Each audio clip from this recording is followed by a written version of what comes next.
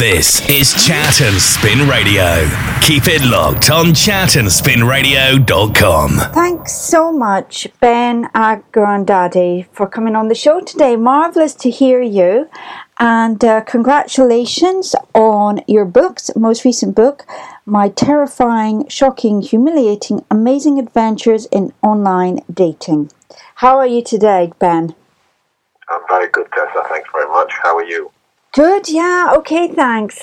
Just surviving through the lockdown, and still we're in the 13th week of it now. Is it better in London now with you? Better. Life is still strange, obviously. Everything's closed. People are socialising in parks. Yeah. And lots of people have moved their social activities into. And so we're just lucky, I think, to have the weather to do it right now. If this had happened in the winter time when it was dark at 4 o'clock and it was cold, we'd be in a lot more trouble. Absolutely, that's a very good point. But it's great to speak to you, Ben, and a marvellous new book that you have written, and it's all about online dating. How did you get the idea, Ben, for this book? Well, I was online dating myself after splitting up from a long-term relationship, and because I'm in my 50s now, the last time I was really single, online dating didn't exist, and so I came to it as an older person who had no idea that things had become digital since the days when I was courting, and so I was adjusting to this completely new and sometimes frightening way that we now meet, and all my ideas about what was happening, my observations were all forming at the time when I was dating myself, and so I thought, well, this needs to be put down in the book, because at that time there wasn't anything in terms of guidance for the particular age group that I was in. People who were divorced, with children, and coming to it as older daters. There wasn't really anything for us, and I was concerned that we were just crashing into the apps without any kind of info about what to do, and therefore it was hurting the experience of us finding what we were looking for. So it started there, really. Absolutely. It sounds such a fascinating world, really. But you do strike me, Ben, as somebody who wouldn't normally find it hard to find a partner or a date. You're very striking looking. You're established author. You were a model too in your younger days, is that right? Yes, that's right. Yeah. I think everybody is struggling with it because you want to attract the right person. Sure. You don't want to attract somebody because of what they think you are, whether that's aesthetically easy on the eye or whether it's because you're professionally this or that. And so we're all looking for genuine people and approaches that are about the person and stuff. So the difficulty is, in the old days we met people one at a time at a social event. Yes. And online, what makes it difficult to find your partner, whatever your situation, whether you're beautiful or not, what makes it difficult is the sheer volume of people that you have to wade through in order to get to the ones that are suitable for you. So it is a lot more complicated and more difficult with completely different parameters for finding somebody. So yes. On one hand, it's good there are so many people, but on the other hand, it's a daunting prospect to have to kind of flick through thousands of faces at once. Yeah, absolutely. Must be a bit like trying to find a needle in a haystack. Very much so, and it is really a symptom of what has happened to our culture now. Now that things have become digital, there is a lot of purchase put on the fact that we now have all this choice. But in my opinion, we just don't want it.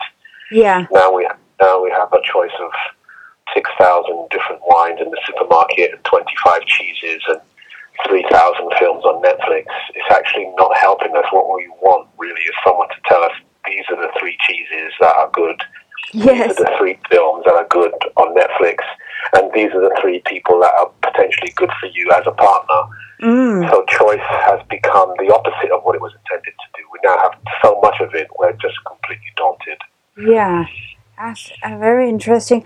And Ben, do you find you're based in central London, and obviously it must be a kind of wider sphere of people around there. Does it help where you're based for this kind of thing, or do you think it doesn't matter at all? It matters hugely for our particular age group.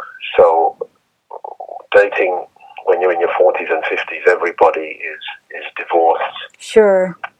Usually with children, and many of them don't live in London or no longer live in London. You know, they moved out when they got married and stuff, and then they got divorced and they're stuck out in the commuter belt. Sure. And so one of the things I've learned is that location is one of the most important logistical problems that people need to talk about up front before they even get to romance. So yes.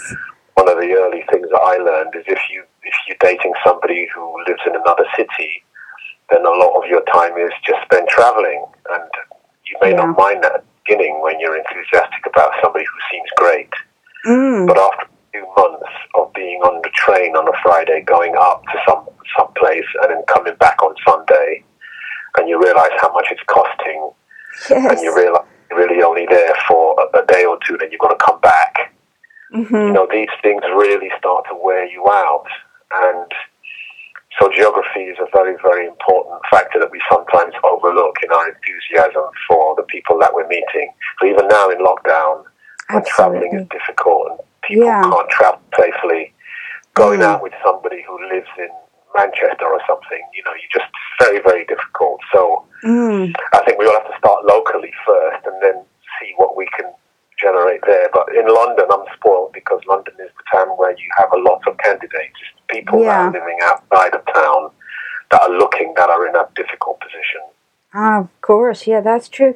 And Ben, how do you reckon the whole pandemic is affecting dating, and especially online dating? It's had a massive impact. I mean, on one level, some people have pulled back from it because they can't meet, and so they see no point. Yeah. Some people are still wanting to do it and have evolved new habits. So, for example, a lot of people are doing video calling now as a substitute, and that has become a massive new and beneficial addition to it. Because obviously, with video, you can check somebody out, if you like, first before you have to walk out the door and travel somewhere and have a shower and put on makeup and all of that kind of stuff. You can check somebody out from your living room without going out, and that is a really good way of seeing what somebody's all about before you get to the stage of physically meeting them. So that is an innovation that we should be doing even when lockdown is fully over. That's something that I think is of benefit. The other thing that's different, obviously, is if you do meet for a date. Some people don't want to, but the ones that do, obviously, the date is a socially distanced meeting, so you are standing apart from somebody. There's not even a handshake or a hug, hello or goodbye. So that's very difficult. Very odd. Yeah, I can imagine. The dates can only take place in the park because everything is closed. And the parks, these are weird logistical things. All the toilets are closed, so the length of the date is determined by how long you can be with somebody without having to go to the toilet. True. Very. Because there is no, it's a tricky thing to say to somebody on the first date, excuse me, I need to go behind the bushes. So you might not want to do that. The date short after an hour because they have to be able to go home to go to the toilet. You see. So there's all these weird things. To do with everything, absolutely. Yeah. That's a very interesting point. And Ben, would you recommend this type of way for meeting? After all your experiences and with the book and everything, would you say that this is a good way to meet somebody, or would you prefer the old-fashioned method?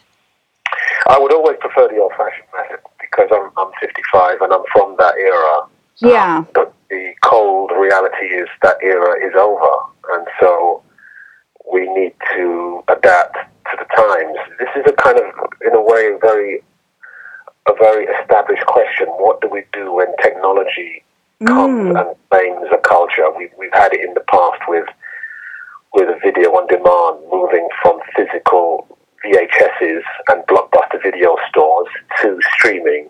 Absolutely. And so once stuff becomes digital, we're no longer in a position to be Luddites about it and say we're not doing it, because the thing has shifted. Yep. And so now with dating, it's shifted from meeting individuals through our normal social or professional lives, and it has now become digital, and that's the way now most people meet. So for our age group especially, yeah, our social networks are that much smaller now, because when you've got kids and you're divorced, you're not going out with the same degree of energy that you would when you were 20, let's say. So the typical scenario is, you finish work on a Friday, you put your children to bed, and then you flop on the sofa exhausted with a glass of wine and you watch Netflix. You don't get showered up and get into a taxi and go into town dancing. We kind of tend not to do that. Yeah. So our social networks are that much smaller, and so therefore, where are we going to meet anybody? This is the question. So in a way, we need the digital apps more than the youngsters. I think they just need to work better, and we need to evolve a better way of being able to ascertain who's right for us and who isn't. Yeah, absolutely. Very good point. But I guess everything is changing, as you say, Ben. I mean, even the way that books are coming out and books are published and writers are working. You are an established writer. You've had another book published 10 or 15 years before. You've written for The Guardian, GQ magazine. But you also publish your own books. So how does that all work? Yes.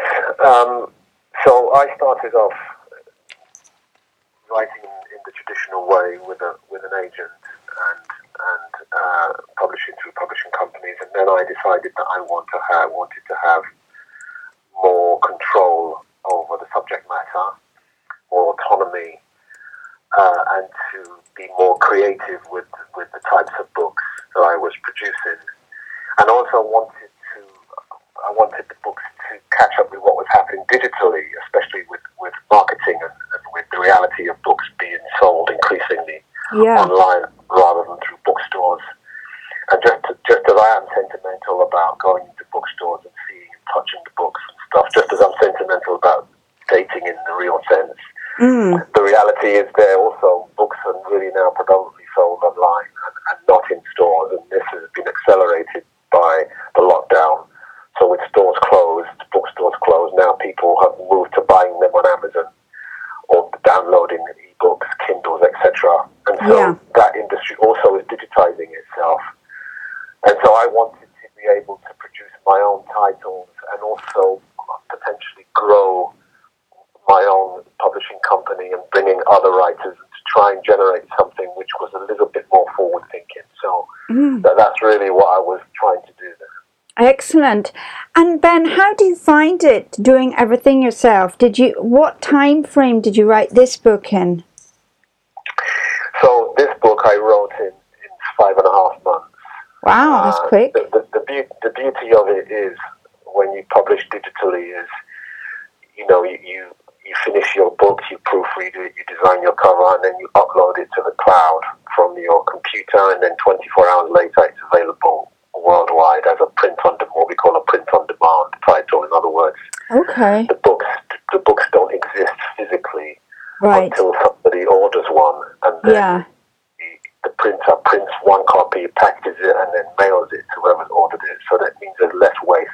Absolutely, very eco-friendly. Exactly, it's like a greener way of doing it, which is very, very attractive. So it makes it very easy. You can publish you can be a publisher now from your laptop. You don't need any heavy artillery. Everything can happen through your machine, and then people can buy your book anywhere in the world. So that's incredibly empowering for the writer. Of course, as you just mentioned, the downside is you have many more duties that you have to do yourself. Which take you away from the pure job of just writing. And that pushes it out of the reach of a lot of writers who don't want to do anything else other than just produce copy. And so in that case, they have to continue to publish through the traditional method unless they've got the money to hire other people to do those roles. Yeah, absolutely. But everything is changing so much that it's really quite hard, I would imagine, unless you're, kind of Ian Rankin or Barbara Taylor Bradford or some kind of author who sells millions upon millions of books, to carry on in the traditional methods. Yes, I mean, a lot of it now has become about social media. And so what I've found out, also to my cost as somebody who's from the older generation, is if you don't have the social media numbers, then it's very, very hard to sell your books. And certainly publishers and agents now are more reluctant to take on writers who do not have substantial social media followers. In fact, they look at those numbers first before they decide whether or not to sign you. Yeah, so this is a totally radical and quite new development. Yeah. So when I first started out, they were only interested in the quality of the narrative because there was no such thing as social media. Whereas now they look at the numbers first, and if you have the numbers, then they'll sign you. So almost now, my advice to young writers would be, forget writing that first novel, build up your social media numbers first, because then an agent or a publisher will be more keen to sign you. And I hate to say that because it should just be about quality. But actually now it's about social media numbers because they're looking at it from a marketing perspective. Yeah. How much work will it take me to sell your book? And if you've got a million YouTube followers or 2 million people on Twitter, then the marketing people can see how your book can sell quite easily. So they look at that first. Unfortunately. That is a very good point. That is kind of providing these people into social media. They do actually read books because it is a different generation, the kind of Instagram and the Twitter followers. That's right, yes. And I found a lot of my author friends my age who don't have any social media numbers at all. I don't have any numbers of significant numbers because we're not on that age. Yeah. Those people are in a disadvantageous position when it comes to interaction. It's as simple as that. Yeah. Interesting. But we will always want to seek out good writers, interesting books, and we're living in an incredible times right now with the pandemic, also all the events happening around the world just now with the protests and Black Lives Matter. How do you feel about that, Ben? Would you like to write more about this? Yes, in fact, I am planning a Black Lives Matter book, which I'm crowdfunding at the moment. So if anybody wants to Google my name and go to Kickstarter, Ben Avocado, GoFundMe. Also, I have 2 things on there, trying to now raise some money to do a really amazing illustrated Black Lives Matter related book, which encapsulates how we got here, the whole story of the 21st century, right up to George Floyd and all of the reactions of the Black Lives Matter movement. So if everything goes well, then that will be my next project. Excellent. That sounds brilliant. But I mean, it's devastating times really that we are going through right now, and writers are the people that need to respond to it. So this sounds like a really brilliant book, Ben.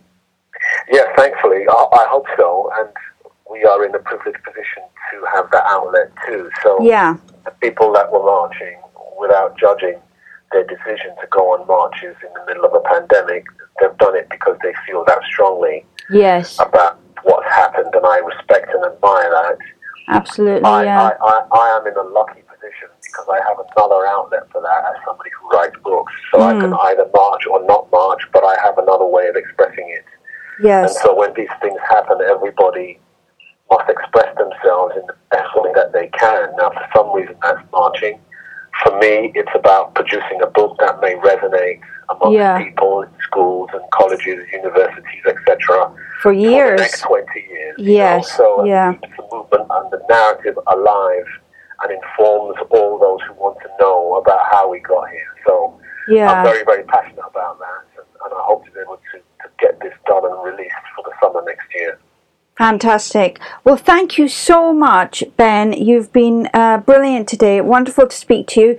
Ben Aragondade, can you just let us know how's the best way to find out more about you, your books, and your website, etc., please? Very good. So you can go to whitelabeledbooks.com. Yeah. You can find me there, whitelabeledbooks.com.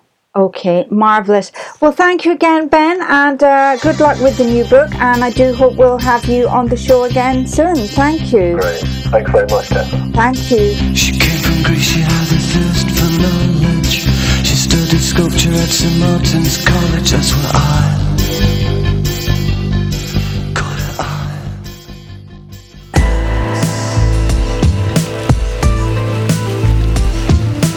Enrich and enhance your life with Elements Fragrances, candles, room sprays, perfumes and colognes by Tessa Williams. Visit TessaWilliams.com.